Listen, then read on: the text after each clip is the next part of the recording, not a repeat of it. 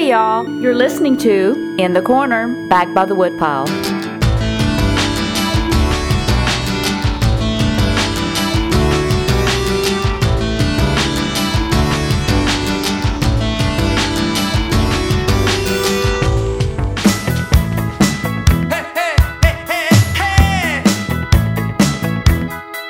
I'm Spun Counter Guy. Thanks for stopping by.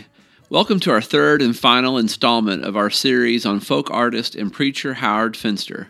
If you haven't heard the first two episodes, these recordings were made by myself in the late 1990s at Finster's Paradise Gardens in North Georgia. One last personal story.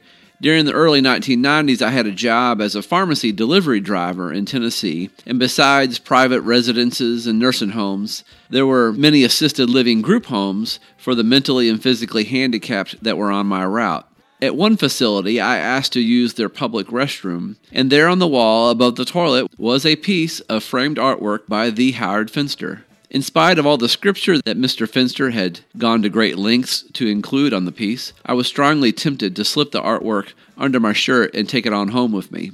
In the end, I did not, but I often wonder if the piece is still shining its light in that restroom. That confession out of the way, let's get to Mr. Finster. And she was.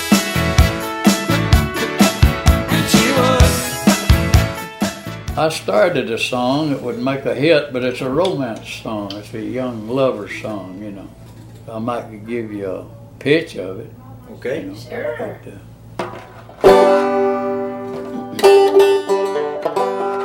So I fell in love one time. It was the first time I ever fell in love. I didn't know anything about sissy that, and it was a sweetheart's love. And after I married and raised 5 children then, I learned how to sing them romance songs, and if I could get back to my young days where I was, I could probably get most any woman I wanted. I could sing them songs. I was late about doing that, and said, God has this woman picked out for me, and she's the only one that had ever made a preacher's wife anyhow, especially a pastor. We've been living together ever since. We're living together now. And even if we all quarrels, which we do, we get back together, and some people don't. How do you figure that one out? Sort of like me, I was expecting to be cremated, and I had plans for it. And the people would bring me a casket here and give it to me, an undertaker. Come here and ask me one day what they could do for me, the undertaker down towards Atlanta. I said, I don't know anything you do unless you bring me a casket. And one day they brought a brand new casket. And I told them just put it up there on that stand. Yeah. I told them I'd probably be cremated, my ashes would be put in there. And I've been marrying people right on up till now. I married a couple last Sunday. I married years ago. And I married a couple from California not long ago right here in this room. And I marry people all the time. I'm liable to have anybody to marry anytime. I've been marrying people like that all ever since I've been a minister. I feel like it's my duty to marry anybody if they have got a husband or a wife and they've got state license. I believe it's my duty to marry them. And I've had people in my lifetime to come to me and say, Howard, I can't get married because they want $300 for a funeral, so I can't pay it. I said, mister, you bring your wife and your license and come on down here. I said, you don't have to pay nothing. I'll marry you. I never charged nobody anything for marrying in my life that I know of. And I guess I've got more money than the people that did charge because I always put a little donation in my pocket. That's great. You still gonna be cremated? No, I was going to tell you the reason why, that I'm not going to be cremated, and see what you all think about it. It's foolish for a man to change his mind, it looks like. But I got to study about marrying all these people, and that's the reason I brought that in. Every one of them. I see that they make that vow in my ceremony, that you'll cherish her and love her all the days of your life until death, please her until death so separates you all. And they promise that. And I guess every one the other that I've married probably lied. I'm not for sure. And I got to studying about it. My wife didn't want me to be cremated. That was bad news to her. And I didn't realize that when I planned that. Talked to them about it. Because I think it's one of the most cleanest, wonderfulest ways to be put away that there is cremation. It takes all the germs with it. It puts no pollution in the earth. It takes up no farm ground that kids like these going to have one day, because the houses is covering it all up. Yep. You're a visionary, Howard. Yeah, it's one of the greatest things I know of in the way of death and burial is cremation. Because you're dead, you don't know anything about it. You won't have to rot. You'll be sterilized, and what little's left of you will be pure. It won't hurt nobody else. Well, hell, don't hurt nobody to be buried, though. It won't hurt them to be cremated I either. don't want to be cremated. But your wife don't don't want you to do it. cremated. You wouldn't even feel it. No, but I can think about it now. I don't want it. What you're thinking about is being put in a little pickle jar, sitting up in a shell. No, I don't like that. Don't you be cremated. Well, that's the way my wife was, and that's the reason I ain't being cremated. I'm trying to please her, but she dies. And then she's like me, she ain't in no hurry to die, I don't reckon. I'm just telling y'all why I wouldn't be cremated. It's to keep my vow. Our pastor was so busy, he run a cotton gin, and we got married in that cotton gin. He was so busy, we went to the cotton gin, we didn't marry her. How many years you been married, Howard? Me and her have been married about all her life, and I'm 81. I say she was 14, Really? and I was about 18. Well, my daughter and them has to take me home and go. Most wonderful things that's left in the world. They are. There ain't nothing more wonderful than kids left in the world. I got a little great-great-grandson about the size of that girl right there, and he's trying to talk, and oh, it's a sight on earth to hear him trying to talk. And we just love children, and people bring children here, and there couldn't be nothing more sacred than these kids to me, because Jesus, I listen to him on tape all the time, and I play it over and over where the mothers was bringing the children to Jesus, and he was blessing them, you know. Yeah. And the disciples got to talking about it. Don't bring them here. Don't trouble the master. And Jesus knew what they were saying and thinking, and he says, forbid them not to come unto me, for of such is the kingdom of God. Except you become as humble as one of these little children, you'll no wise enter into the kingdom. That's what the Lord said. And that really means something to me. And I tell you what, people had better be trying to get over to what Jesus said and get to following it. Because time's playing out, and when the good Lord Jesus comes in Ephesians, the 2nd chapter, it tells you that we which are alive and remain at his coming will not hinder those that are asleep. The Lord himself is going to come with great power and great glory, and it'll be like it said, every eye shall see him. It said, it won't be like people think it is. The Lord's going to slip in here and take them away. And it says it'll be like the lightning that flashes in the west and goes plumb into the east. That's the way the Son of Man will be. Every eye shall see him. And it says there'll be a great noise. The heavens will pass away with a great noise. And it's going to be something when Jesus comes. It's not just going to be an ordinary thing. People are going to be sticking their heads out the door probably at 4:30 of the morning in an unexpected hour. You're going to be looking out and you're going to see the Son of Man coming, and you're going to hear all of this heaven just passing away like an earthquake, and all of this commotion and everything. It says every eye shall see him all over the world. There won't even be a little worm or a butterfly or nothing that won't see him. And they're going to look and see him coming, and they're going to say, am I ready to meet him? Am I ready to meet him? And that's going to be a time that you're going to be the saddest that you've ever been in all the history of your life if you're not ready to meet him when he comes. I'm a warning you. I've had visions of it, and it scares me to think about Jesus coming on account of the people that's not expecting. But he's coming.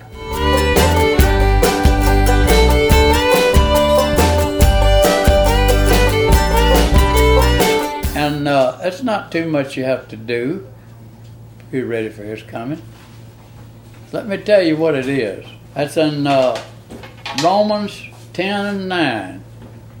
Whosoever shall confess Jesus with their mouth and shall believe that Jesus, that God raised him from the dead, He said, he shall be saved.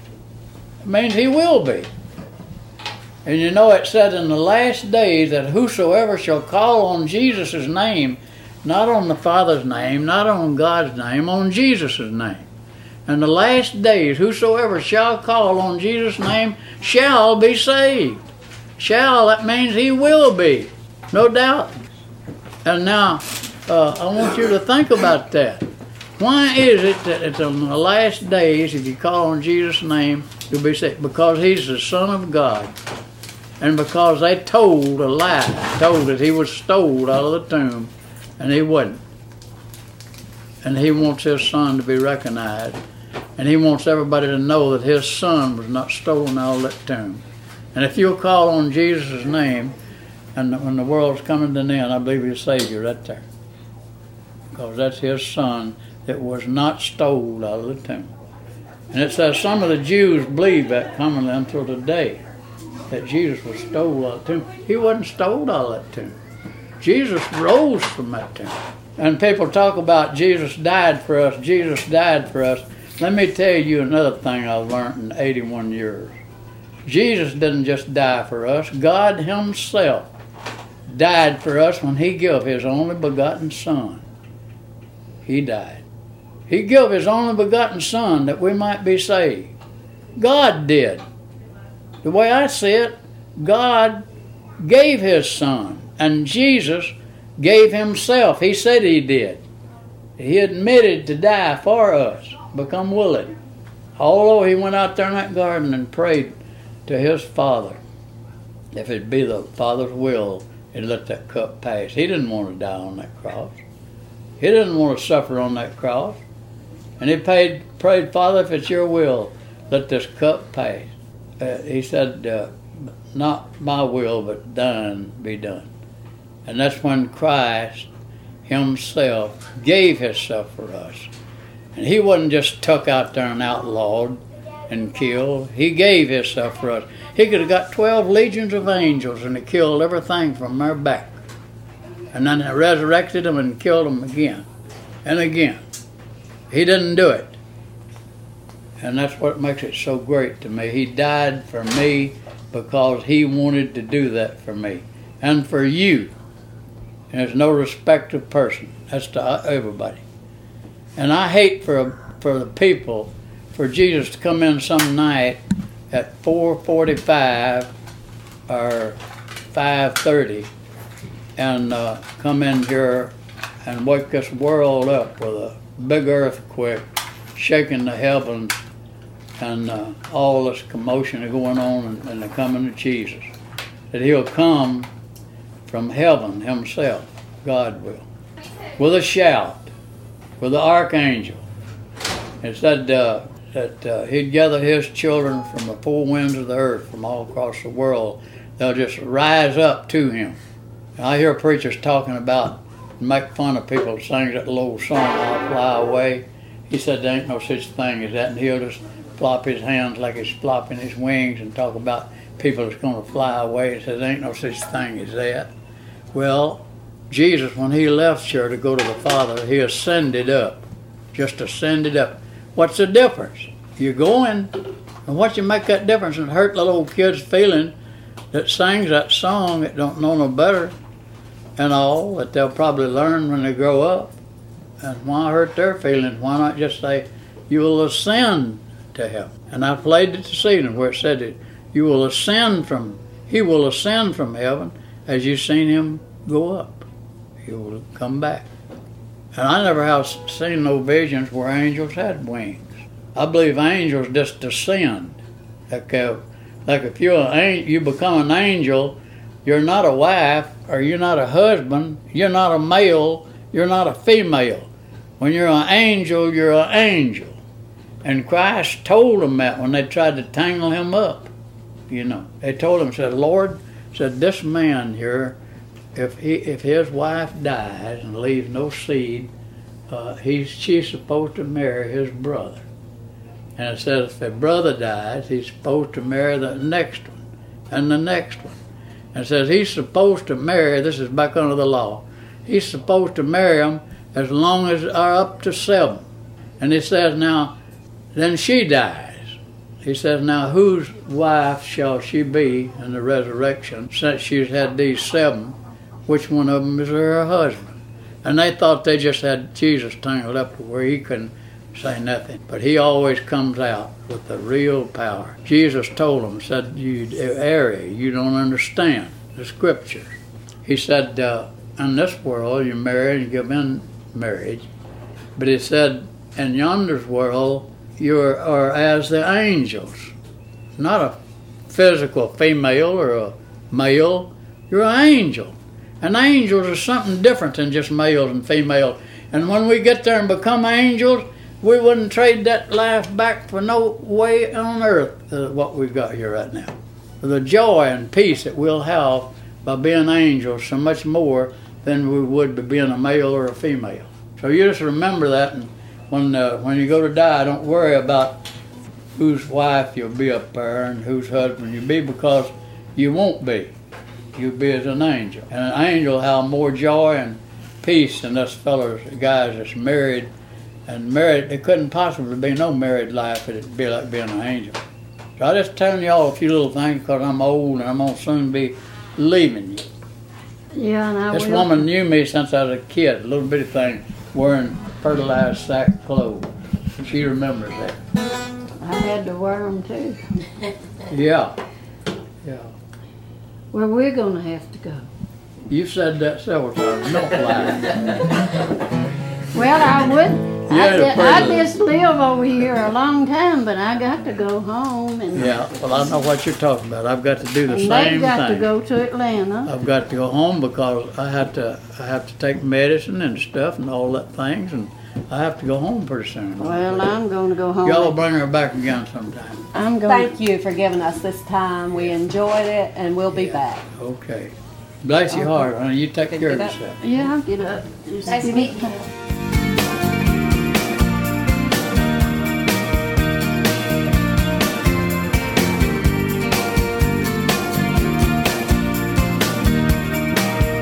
And I thought I was probably having a stroke, and I walked out on the porch, and I sat down in the chair where I always rest in the breeze, and directly I counted to 10, and then I started back talking.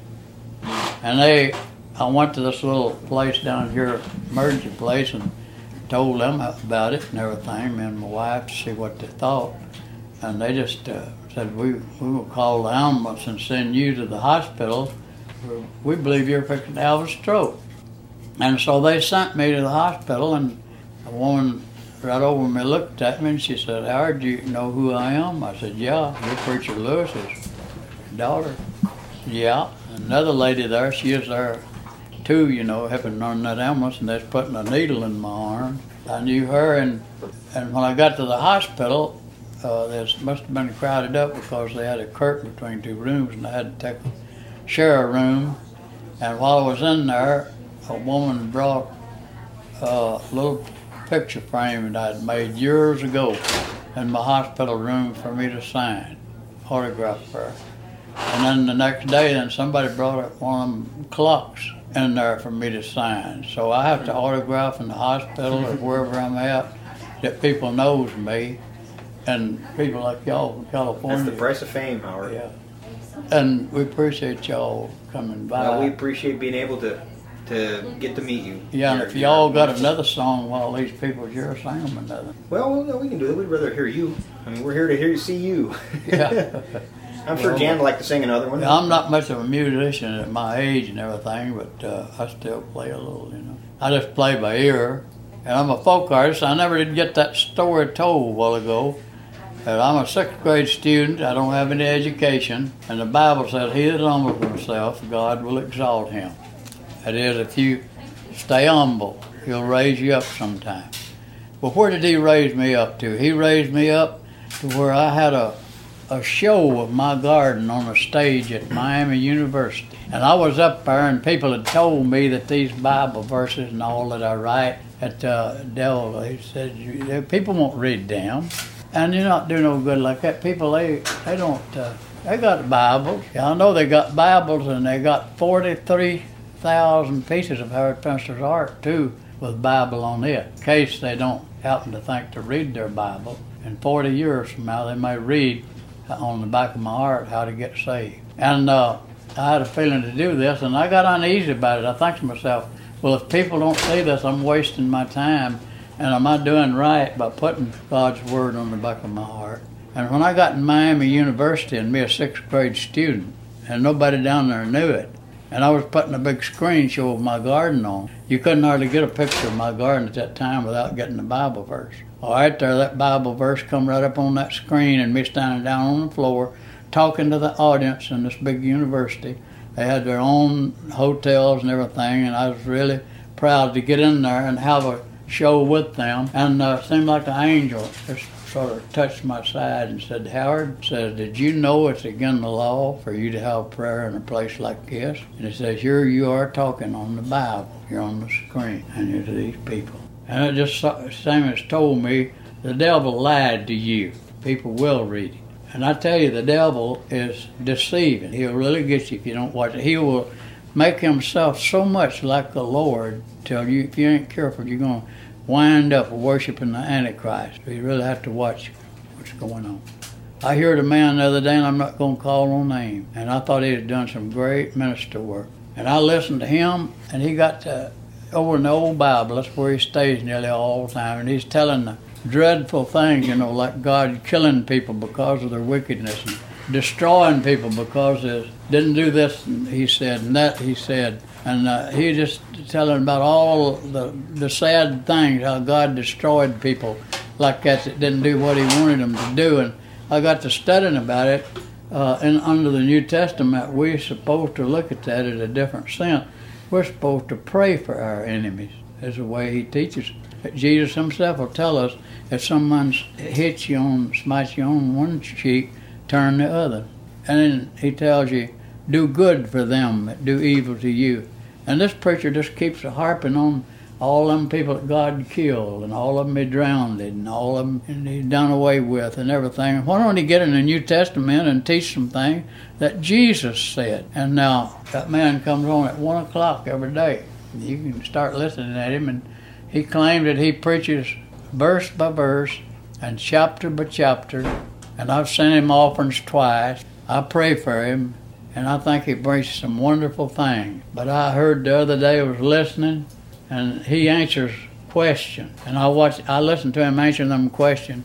And the way I understand it, he was answering a question for two men that was married. And telling them, as long as it was something about if they was faithful to one another or whatever.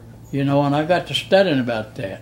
And that's abomination. And that's a prophecy by Paul, I believe the apostle. He said in the last days that men will leave the natural affection of a woman, and they'll burn in their lust, men with men, working that which is unseemly, and women the same way.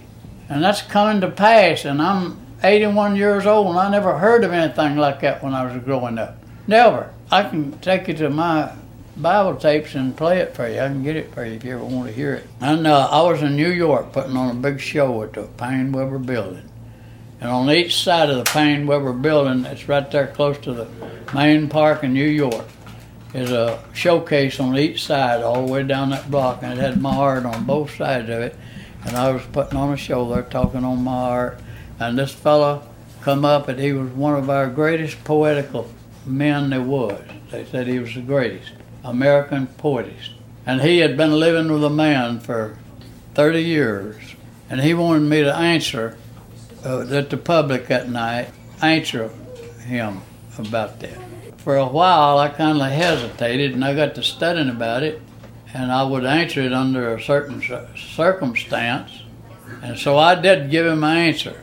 I said, this man said he's been living with another man for 30 years, and he wanted me to tell him what I thought about it. I said, if he was faithful to this man for 30 years, I said, I don't see much difference in being faithful to the man than would have been if it had been a woman. But I said, if you are born with one of your ears off of your head, there's nothing you can do about it. But I said, if you cultivate yourself and make yourself like that, there is something you can do about it. And there may be people naturally born like that. I don't know. But I couldn't give him no okay on it. And then finally I got an Old Testament and then found out it's abomination in the sight of God for men to have sex with men and for women to have sex with women. It's abomination in the sight of God, and if you don't turn from it, that he'll turn you over to a appropriate mind, and you won't never know the difference. You'll just go on done that way, and you just can't be a Christian. And that's something that's come on people in the last days. It's something that's working on people. It's becoming a tool for Satan.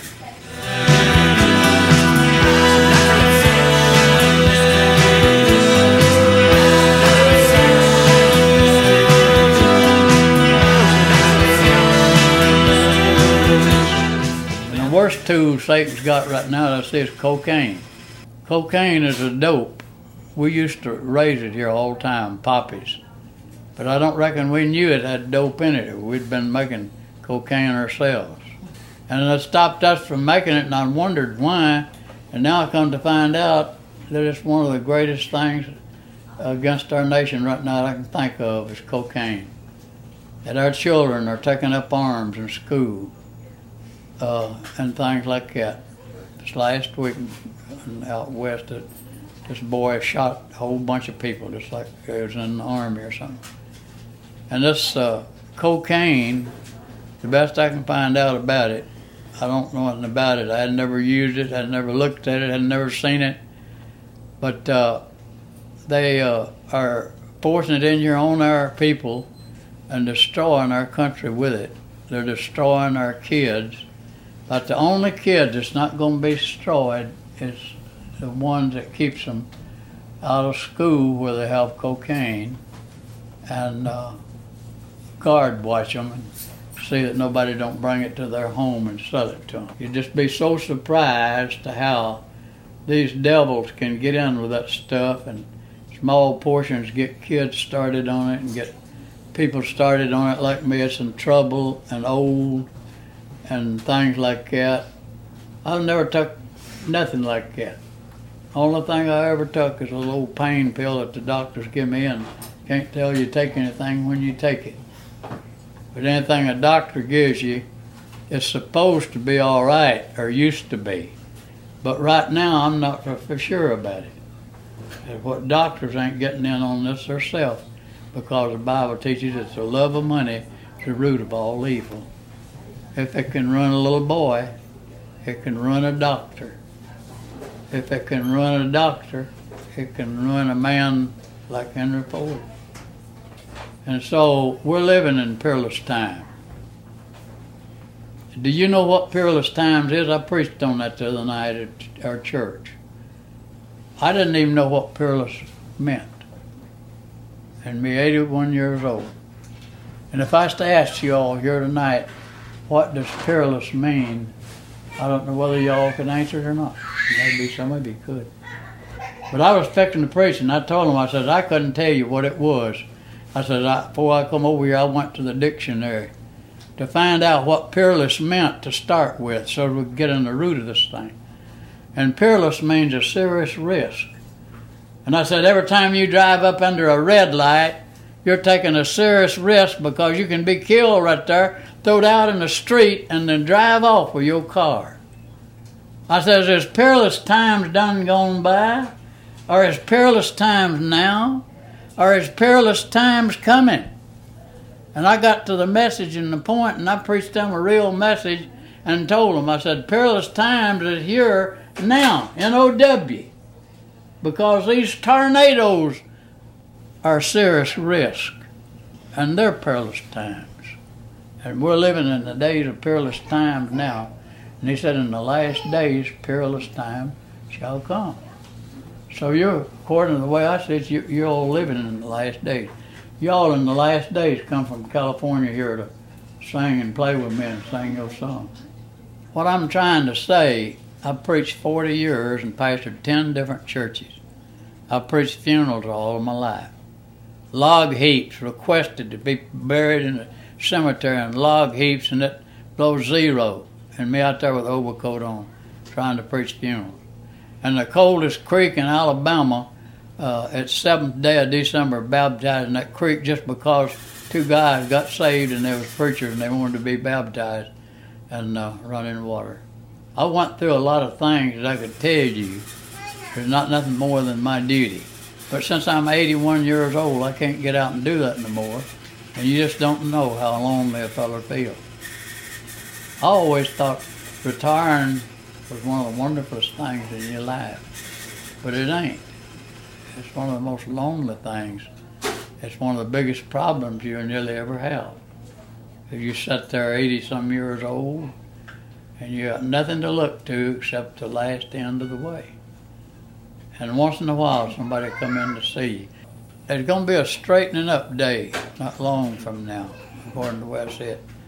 And it'll pay you to get everything made right at the desk of Jesus Christ and not at the desk of some pastor or some minister.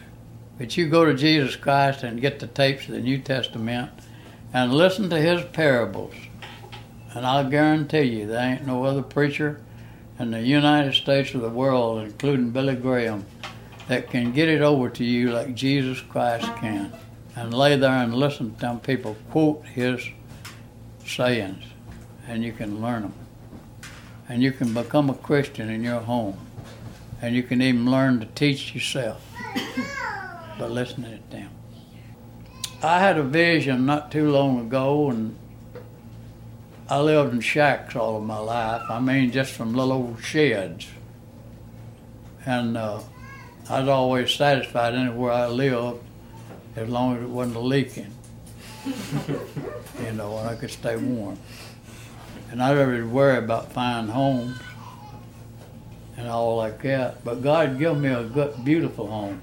I'm on the bypass of Somerville, going to a loan in Atlanta, and there's 4 and 5 cars in the front of my house sometime, nearly all the time. As a minute traffic goes right by, and I sit on the porch and watch 8 school buses go by there a time or two a day, and all them kids on them buses and everything in cars. And I got a 4-acre yard, and it cost me $100 to get that thing mowed every other week. And the taxes on a house like that's $1,500.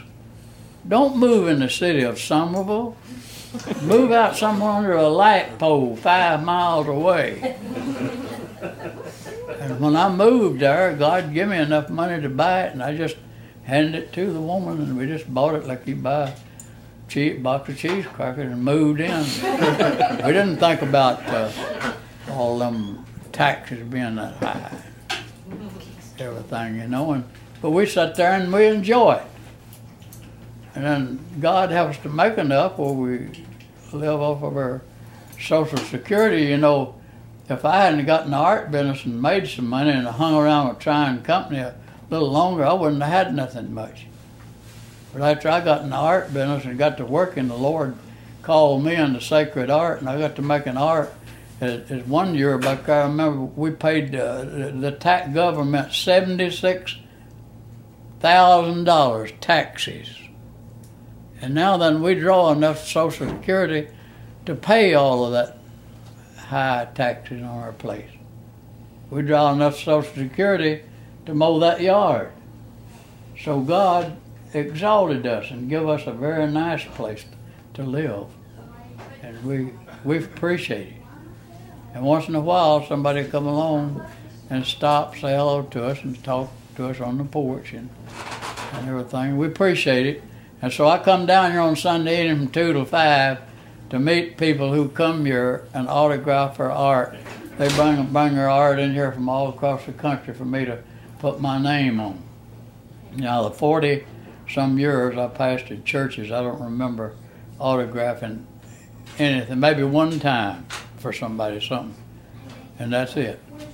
But this art business, I have to autograph sometimes 8 hours at a time. I go to Tennessee, and I make a talk on Elvis in Mississippi last year, and they wrote a big old book on that and put some of my art on the front of that book, and had me to come to Memphis this year to have a book signing. I sat there and signed that book, hour in and hour out, and hour in and hour out.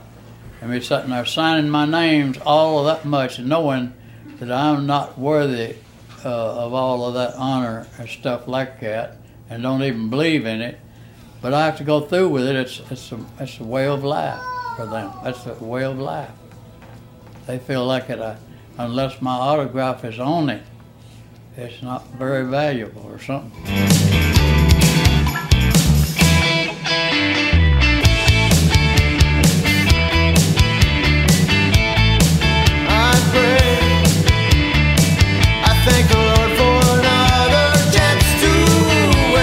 You're a nice-looking gentleman and everything. Well, thanks. So are you, You Howard. live for the Lord?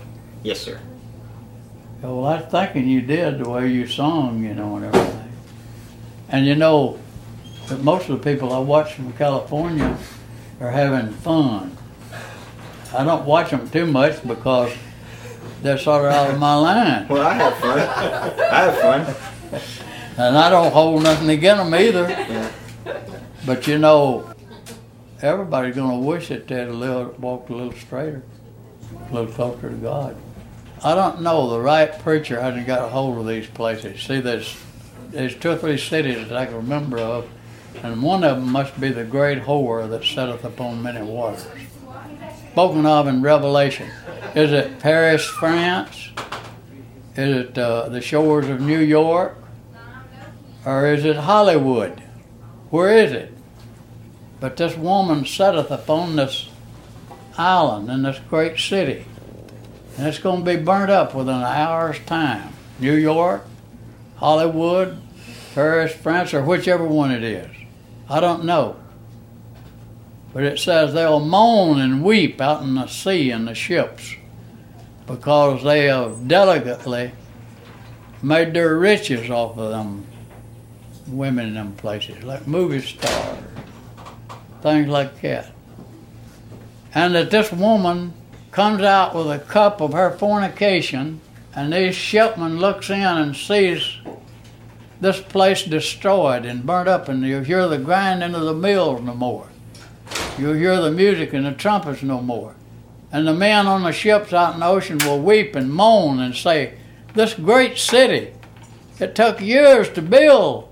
In 1 hour, she's burnt up and gone. And they're out there weeping, and their business is lost. Like these craftsmen that I've listened to on one of my tapes in the old Bible, that it was the New Testament. They were making idol gods. And there were men that made the gold craft to go on them idol gods. And these disciples was in there healing and getting people saved and filled with the Holy Ghost. And these men is raising up against them because they're running their craft and they're condemning their idol god. And they raised up against them. The early Christians had all kinds of things to suffer for and go through with that we hadn't even got. We don't realize nothing about how hard that a Christian has lived till we read that Bible, listen to it, and see them folks what they had to put up with. They was beaten with stripes, blistered and beaten, and brutally, some of them killed, because they was worshiping God and doing miracles, and the Holy Ghost was coming upon them, and they was being born again. And them fellows were making them idol gods, didn't want their idol gods condemned, and they was coming against them and give them trouble for years and killed lots of them, whipped them and beat them like dogs. Christian now has got a great opportunity. They ain't even talked about for being Christians here. And I wonder about another thing. When is the millennial reign? When is the millennial 1,000-year reign? The preachers are preaching that it's coming up. But what about when John come here preaching the kingdom of God when Jesus was here? And John said the kingdom of God is N-O-W, now, at hand. What was John talking about? If a kingdom of God was here then, could the millennial reign done be over, or is it yet to come? You see, that's another thing that sort of dawns on me and I wonder about. I'm sort of afraid to make any decisions which way that it'd be. But you know yourself that it said, the kingdom of God is now at hand, and John come preaching the kingdom of God. What is the kingdom of God? They finally got to where they healed everything that was sick. There wasn't nothing around there that wasn't healed. They come down the streets in droves. And I believe the kingdom of God was here, whether it was a millennial or not, when everybody was getting healed and the leprosy was leaving them immediately, and you could see it just flash off of their arms. And then I was listening to Peter this morning, where Peter walked in and this woman was dead, and he just brought her to, resurrected her. Ain't that the kingdom of God on earth, or is it?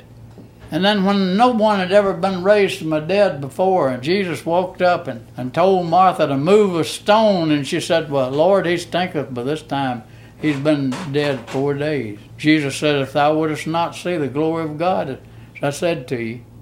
And she went and they went and moved the stone.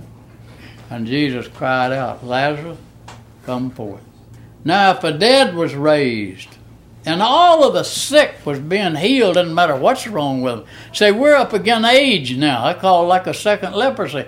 We're having trouble. We're in trouble right now with age. Our peoples are dying off, and they hadn't found nothing that'll cure age. And just suppose somebody come in here now and say, the kingdom of God's at hand. And then suppose they healed all the people that had age, and they healed all the people that had arthritis. Now, he healed all of the people like me at old age and give me strength and youth again. Wouldn't that be the kingdom of God? Well, that's what they was preaching when John come here. And old John, he didn't really know exactly what to do sometimes. John was standing there, and he burned incense in the temple, I believe, while the people outside prayed. And while he was doing that, an angel come. And this angel, John seen him leaning up over there, and the angel told him, said, John, I shall have a child born. He'll be filled with the Holy Ghost from his mother's womb. And, of course, he is old. He thought he was too old to have children, and he thought his wife was too old to have children. And this angel happened to be Gabriel's angel. I mean, not just an ordinary angel, but Gabriel's angel, and he didn't realize it. And we was talking to this angel. He said, how will I know these things? I am well stricken in age, and my wife's well stricken, and how will I know this? And he just same as telling that angel, he didn't know what he was talking about.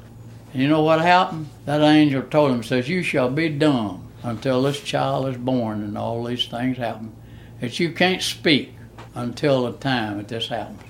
Because I am from Gabriel, and I stand in your presence, and because you would not listen to me, believe me, you'll be dumb till this child's born and all is coming.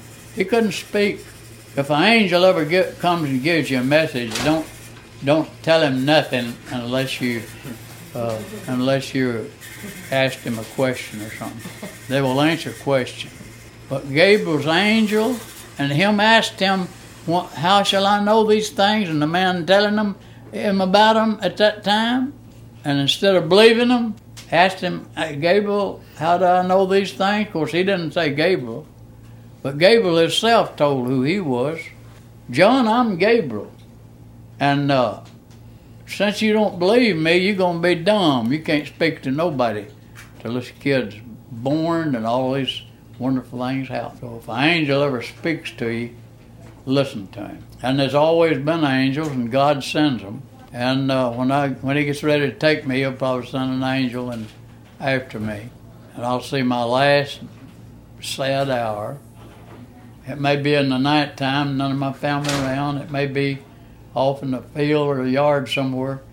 But when he gets ready to take me, for me to be absent in this body is to be present with him. And you'll go to God, and you'll be a spirit, an angel, and you will be there until Christ comes to resurrect you. And I want to ask you another thing. Some people say there's no such thing as a man being resurrected from ashes and from bones and from caskets. And there's no such thing, he says, as that. Says God's not a God of the dead. Says he's a God of the living. And he says, there ain't gonna be no such as that, like people coming out of a grave where there's ashes and dust. And I go in there and I get my Bible and I turn my tape on, and here it comes on. It comes on and said, "The time is coming, and now is," something like that. "When the dead and the grave shall hear his voice, and shall come forth from the grave." Is he right, or is that right, or how do you divide it? You see, one thing is finding your way out how to get to God. And that's a simple thing, like it says in Romans. If thou shalt confess with thy mouth, you got to confess God to somebody. If it ain't nobody but your mama. To get saved, you got to confess God to somebody. And then you've confessed him. If you just go to your mother and say, "Mother, I confess God. I want to be saved." And he that confesseth with his mouth and believeth that Jesus Christ has been risen from the dead, he shall be saved. It's no maybe.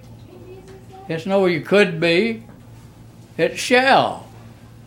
And I got another fellow that says this earth has never burned up and it won't never burn up. He said it's never been destroyed. It won't never be destroyed. It's just worked over. I wouldn't be surprised we ain't in the time of the Antichrist. What I'm trying to do is to tell you some kind of people's out there and let you study about who's right. Is the tape of Jesus right? Is this man right? Is that verse right? He says the earth will never burn up and it'll never be destroyed. Nothing that'll be here. It'll just sort of be transferred and changed into different. And I figured that the first earth was until the flood. And when the flood come, I figured the second world started with Noah and the ark. And the third world I thought was said there'll be a new heaven and a new earth. And Brother Rice, what is new mean second-handed? Does second-handed mean new? At 81 years old, I'm beginning to wonder about God's Word and who's right. And I want you to do the same thing, and at least you can find out how to be saved, because I've done told you there in Romans 10 and 9. That's one place. And another place in there that simply tells you how you can be saved. And my wife got saved at home. And I know quite a few people that got saved at home, maybe out on their job somewhere, when they make that dedication and make that. My father got saved just before he died, and I prayed with him and worked with him for years. He thought a lot of times I was going crazy and everything. And he lived to be 60-some years old, died with cancer. And I'd prayed for him, and he knew I prayed for him. And I'd lay out on the front porch and hear him talk to the neighbors, you know. And what did they talk about? They talked about the Democrats and the Republicans, and that's what I've heard ever since. Democrats and Republicans. I get so sick of that I don't want to hear them two names no more, as long as I live. They've fought ever since I was a little kid. They've fought some of the terriblest battles and done some of the terriblest crimes just to try to get in office. It beats anything that I've never come up with anything in this lifetime that I thought was any more damaging hurt to us as two parties divided in this great country, which is a divided house. And I think everybody should forget about Democrat and Republican and go to a platform and figure out a way for their people and all of them agree together on it. We've got a fellow trying to get into office to do away with your Social Security. And I just look around right now, knowing how many people are depending on Social Security. And they worked years ago and put that money in there, and it drawed interest for them. And how that anybody could go in there and take that away from them? How? And if that went busted as much as they're taking in, what went with the money? They didn't get it.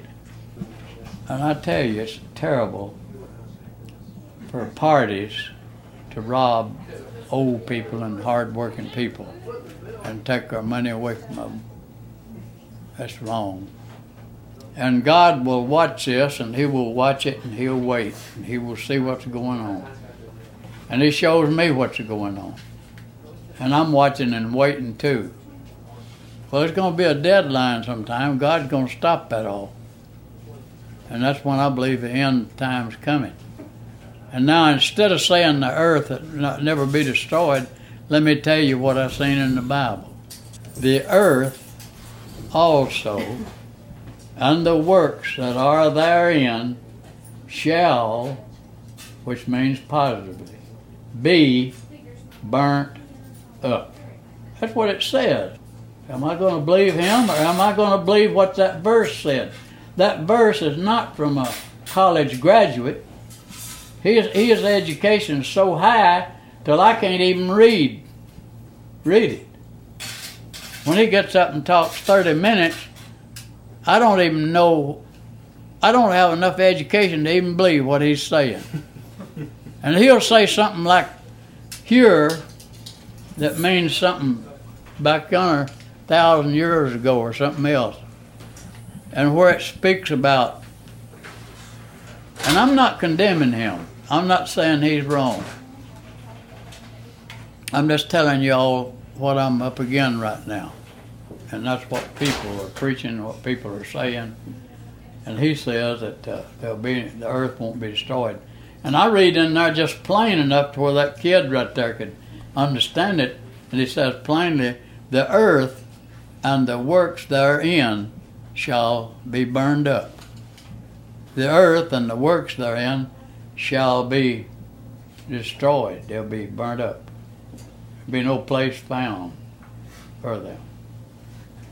And that's pretty plain, ain't it? The earth and the works therein shall be burned up. What is the works therein? The biggest jets we've got.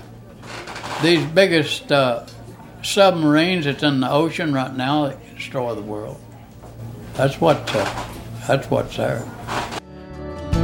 Sneaking up on me like a thief in the night. Oh, and every time it makes me think of you. Long ago beneath the Georgia moon.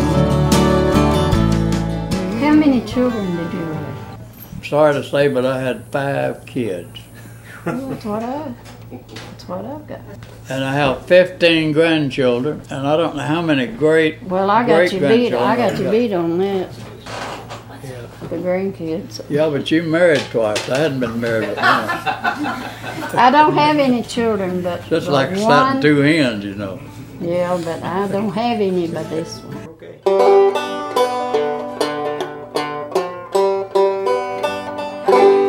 This song I made up in Alabama in 1950. I was in a big revival down there, and I was under out in the pasture under a tree, it seemed like an apple tree, and I wrote this song. And the precious folks there that loved us, and we was in a big revival, and souls were getting saved, and we'd go out in the field and chop cotton with the kids, and they'd come to the revival, and we'd give all the call. They'd fall in that altar and get saved. Jesus one time had a blind man, he anointed his eyes with clay, and he sent him down to the water, and the blindness all vanished away. God can do that for you. God can do that for you. If you will be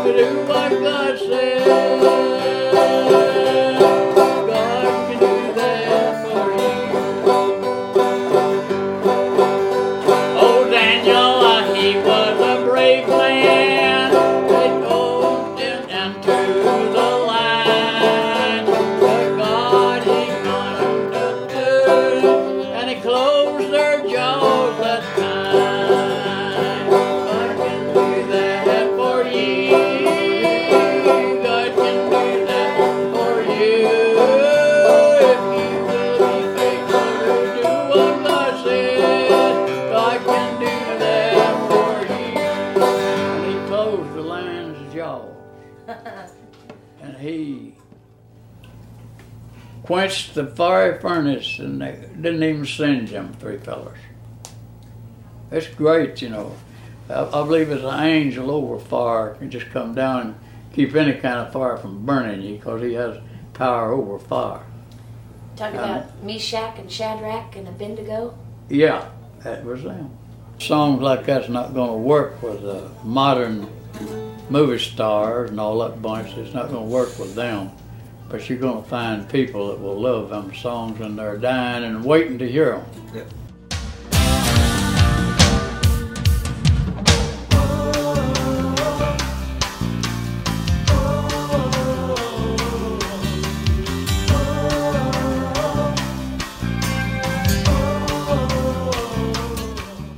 Democrats and Republicans are sort of opposite to one another.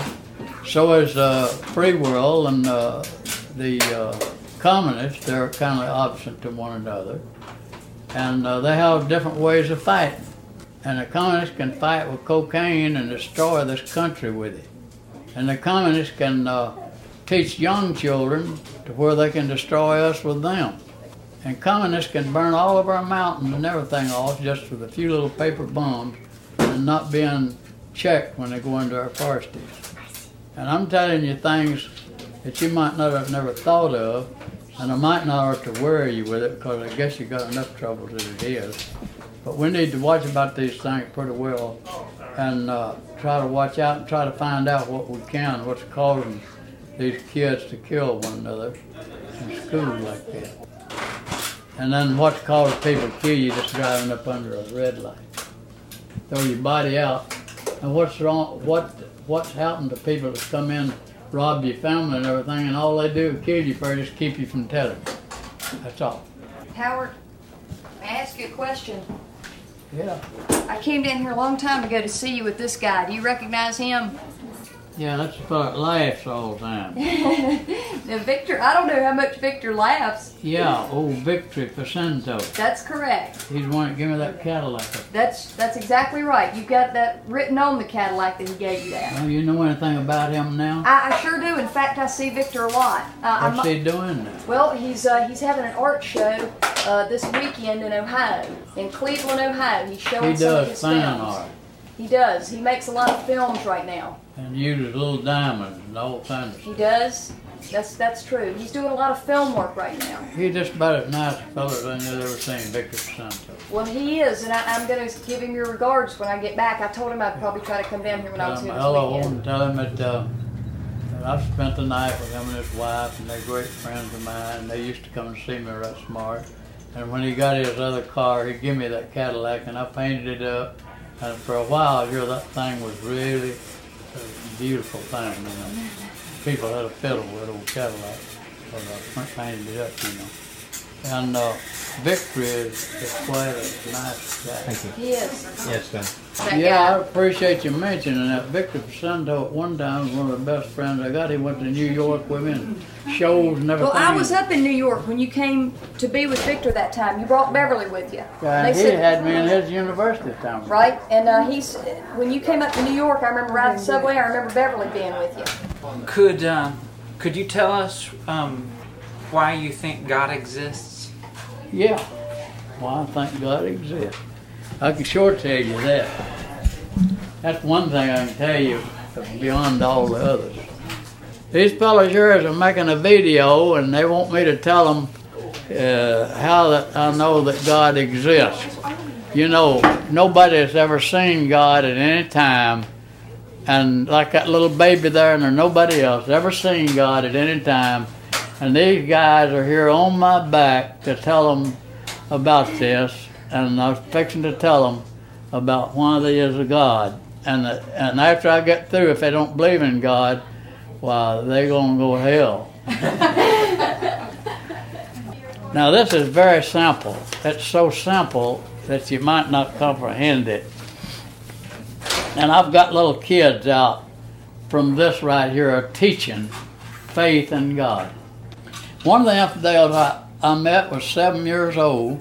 I was out behind a filling station talking to him, and to hear him talk and everything, and denying ain't no God and everything, it just made me sick. I was the most disappointed kid that you never seen, because I got saved at 13 years old. And I got the Holy Ghost. And I've been listening all this time, years past, wondering if he wouldn't call and say, Howard, I finally got out of that stuff. And I don't get mad at people for infidels and don't believe. I don't get mad at them. That's what they are. And they're not ashamed of it. They don't care to tell you. But if you can convert them, why, I believe God will reward you. What convinced you? When you were 13, what convinced you? When I was 13. When you said you became a Christian at 13? Yeah. What was it that made you take Well, the way I found God, they give altar calls back in them days, and the state furnished the schools for the churches to have church in. So we actually held our church at the old schoolhouse. And there was preaching and giving altar call, and that a man, as Jesus told Nicodemus, you must be born again. Not born of blood and of water, but born of the Holy Spirit. And they give altar calls, and when they give altar calls, the people, when it's under conviction, they just went to that altar and knelt down there for prayer. And they prayed till God saved them. And a lot of times people come along and talk to them, oh, you're all right, you made it, get up from there. I never did believe in that. But that night I was so little, I reckon they thought that I didn't know nothing about what I was doing. Nobody talked to me. I was just down there praying to God, wanting to get saved. That's all I wanted. And I felt convicted in my soul. God convicted me. I was condemned. And I was in sin. And I was one of the worst sinners that could probably be as far as I knew. And they didn't nobody come talk to me because I was so little. And all I could say was, oh, God, save me. That's all I could say. I didn't know nothing else to say. That's the only prayer I could pray. Oh, God, save me. And I just kept saying that till finally God saved me. When he saved me, the inside of my heart and soul become so happy that I started hollering and shouting, amen, hallelujah, praise God. And I got up and the people, everybody standing and people shouting, people getting saved and all, and some of the benches was empty, and I got up on them benches and started walking up and down them benches, hollering, trying to get everybody in the world to know how I felt, because that's what I wanted. I wanted everybody in the world to know what I felt. And I was born again. Tears running down my cheeks, and my soul was just rejoicing.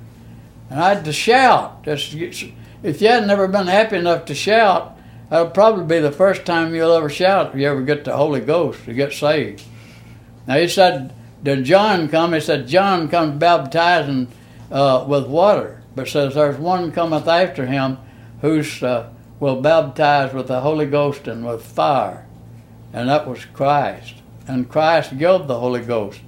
And the Holy Ghost is the third one in the Trinity.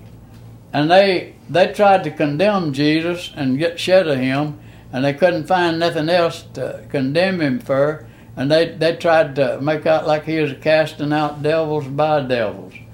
And Jesus heard them say that. He told them, said, if you son of man, you can sin against him, and you can get forgiveness for that.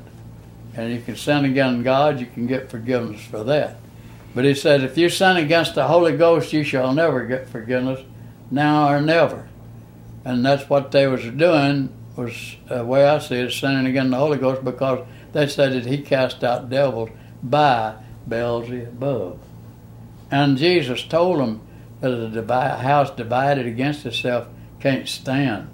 Said that can't be, And he explained it to them in a good, sensible way, and told them that they couldn't get forgiveness for it. It was unpardonable sin to speak against it, and that it was one and the third of the Trinity, God the Father, God the Son, God the Holy Ghost. And I heard another preacher preaching, and he said the only way you can sin against the Holy Ghost is to accept the Antichrist. He said that's what that was, sinning against the Holy Ghost, was to accept the Antichrist. And in the last days that the Antichrist was coming, and he was going to put on a message that you'd almost think he was God, and he was going to win most of the people. And there'll be a millennial reign of 1,000 years that God's people would reign, and after that the devil will be loose for a short season. I don't understand them things. That's some of the revelation of John and some of his vision. And this is some of Howard Finster's visions here that I'm showing you here. And so I get studying about it. Am I supposed to announce that I'm a man of vision? Am I supposed to come out here and tell people and publish that I have visions? Am I supposed to do that?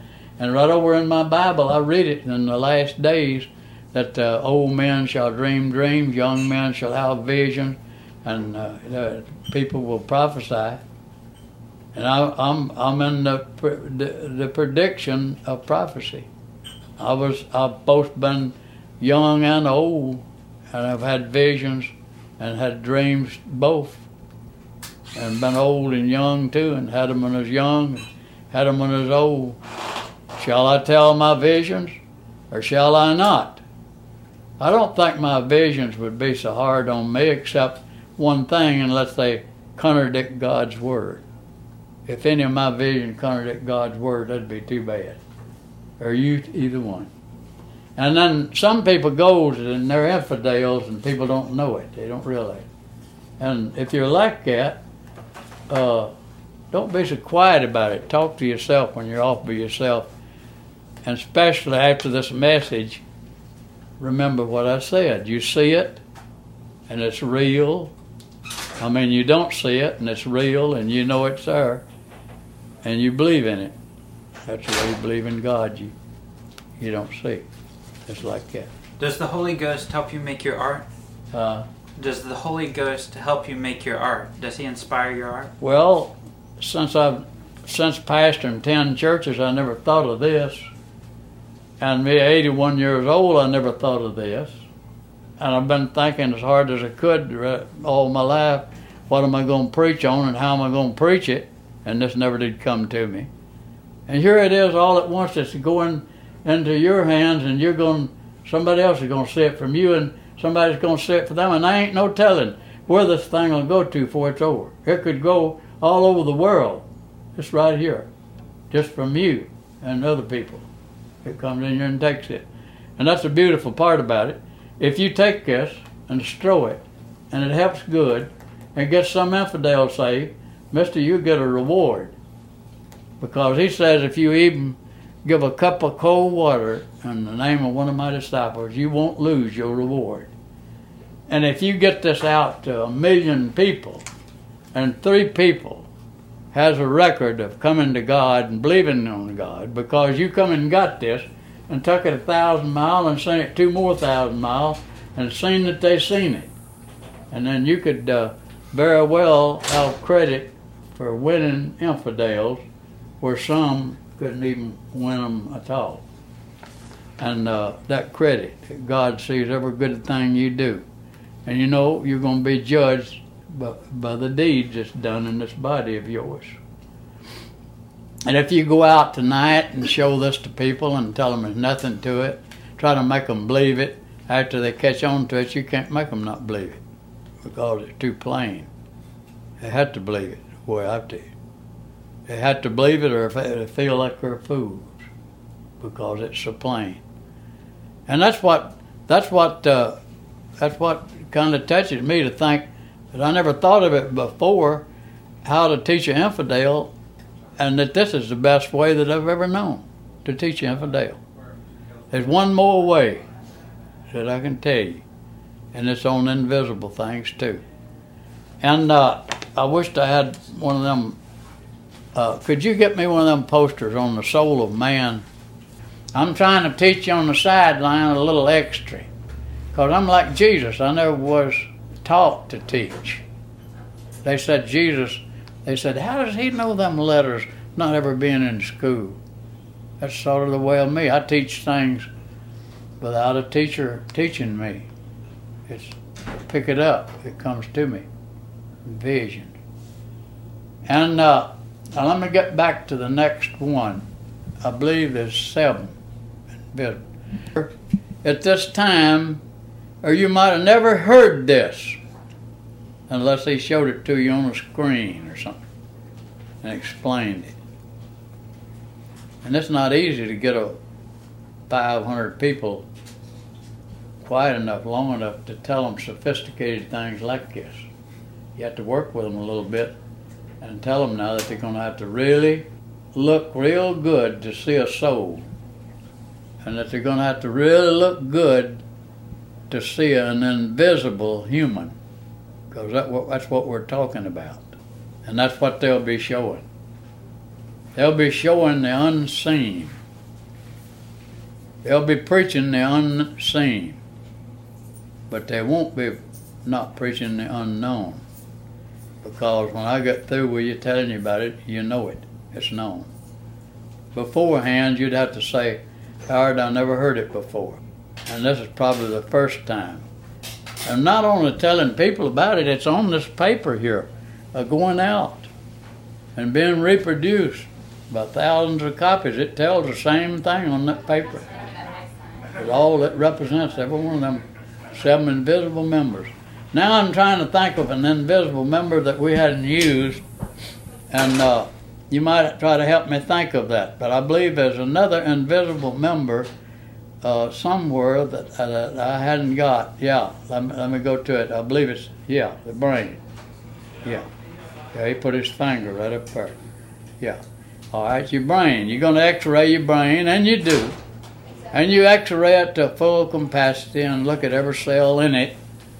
And when you get to x-raying the brain and looking at it, you cannot see the memory that's in that brain. Do you think you can see the memory that's in that brain? No, you can't. If you don't remember it, it's gone forever, because you can't see it. You can't see memory. The other day when words left me, and I couldn't even think of one word to say, and I thought I was having a stroke. And I got to studying about how did I get in that condition. I stayed that way for several minutes, and I was trying to tell my wife that I couldn't speak. All I could do is just make a sound. I couldn't speak no words. I didn't know no words. And I was that way for something like 5 minutes. I walked out on the porch and thought to myself, how will I ever get to where I can say anything anymore? And directly I started counted to 10. When I counted to 10, then I started words coming back to me, and I started talking. And I come to sit down at this little place here where I live to see that doctor, and he scared. He was afraid. He said, afraid you're going to have a stroke. He just had me called ambulance, sent me to the hospital. And they x-rayed me and my brain. And in the hospital, they was fixing to make a second x-ray, which that's expensive. And my Dr. Brown come down there to see me and told me, of course, I was praying. I wanted to get out of there. I don't like to stay in the hospital much. Of course, I work there too and teach and talk to people in there just like I do out here. And my wife's out there waiting on me, and I don't know how long she'll wait. And I'm going to have to leave y'all. But I'd like to get through with this last 7 invisible member. Your brain. You remember what you think, what you remember. And this is one of the invisible members. And this one is the one you're going to take right on to heaven with you, just like you had it here in this world. And all of these 7 invisible members that I've told you about here in this world, they're going to all go right on with you into that other world. And you're not going to quit seeing, or you're not going to quit hearing, or you're not going to quit feeling. And every one of these things is going to be there, and that's going to make it heaven for you. And they'll be forever. And there won't be no more gray hair, and there won't be no more of you forgetting. And these 7 invisible members in you now is already invisible. They're already eternal. But now listen, if them 7 invisible members don't go to heaven where Jesus is and goes to hell, you're going to be in trouble for certain, because your feeling's going to feel hell and your memory's going to remember hell, and it's going to go on and on. It's going to be too bad. And you're now deciding where your soul's going to go. And your 7 invisible members is your soul, and they're forever. And when they leave you, they're going to one of the 2 places. And so I'm gonna have to go. My wife's waiting on me, and she just run off and leave me. I don't know what I'd do. I've even tried to please the other man. Storing riches for my own. If you'd like to hear more of those recordings of Howard Finster, check out In the Corner Back by the Woodpile episodes 264 and 268. Also, might I recommend the art of another Howard, that being Howard Zeller, who was a car customizing artist who was in the orbit of Big Daddy Roth, Shaky Jake, Von Dutch, and others in that particular scene. We did a 2-part photo essay on Mr. Zeller, which you can find at thebrofisticate.com. In the Corner Back by the Woodpile is produced by A Closet, a Pocket, and a Suitcase. You can listen to this podcast on iTunes, Stitcher, or podbean.com. If you'd like to send us some hate mail, you can email us at spuncounterguy@hotmail.com. See ya, and I wouldn't want to be ya.